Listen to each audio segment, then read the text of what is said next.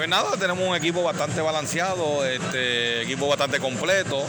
Obviamente nos falta engranar como equipo. Anoche en nuestro primer juego no lucimos lo que se esperaba que luciera. Eso es falta de acoplarse, de jugar como junta. Así que esperamos que esta noche sea mejor. En términos generales ya están todas las áreas completadas, ¿no? de lo que es el juego, de lo que es las posiciones. Sí, está todo completo el equipo, tenemos 14 jugadoras, así que tenemos en todas las posiciones estamos cubiertos.